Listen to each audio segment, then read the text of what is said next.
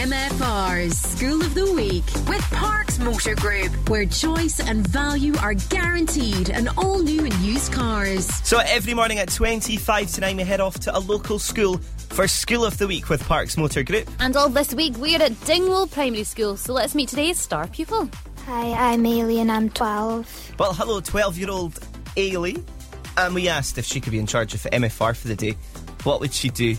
If I was in charge, I would make a whole hour just for the kids' stuff, so a kid presenting it the whole hour.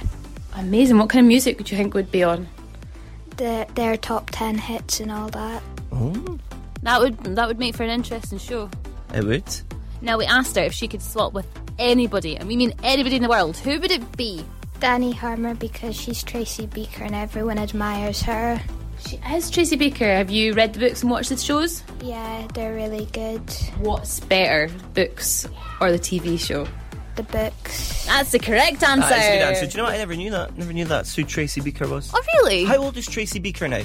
Well, she is in her late 20s, I think. She our age? I think she's about her age, yeah. Oh, right, okay. Yeah. Now we got her to tell us a fun fact about herself. I'm a keen crafter and once came 20th out of 90 people in a global competition for designing. What exactly were you designing? Clothes on the theme of a New Year's outfit. So have you got a favourite designer that you maybe like? Vicky Gill. She does the costumes and Strictly Come Dancing. I didn't know that. Well, Eilidh from Dingwall will be going to the Met Gala in the future. Oh, there's something she could do. She could design an outfit for the Met Gala. She could do something quite extravagant. Well, one guy went as a theatre, so... I like that. Get thinking. And we also got her to tell us her favourite thing about living in Dingwall.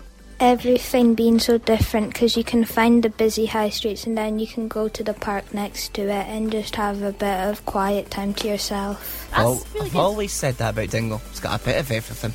Even a Wimpy.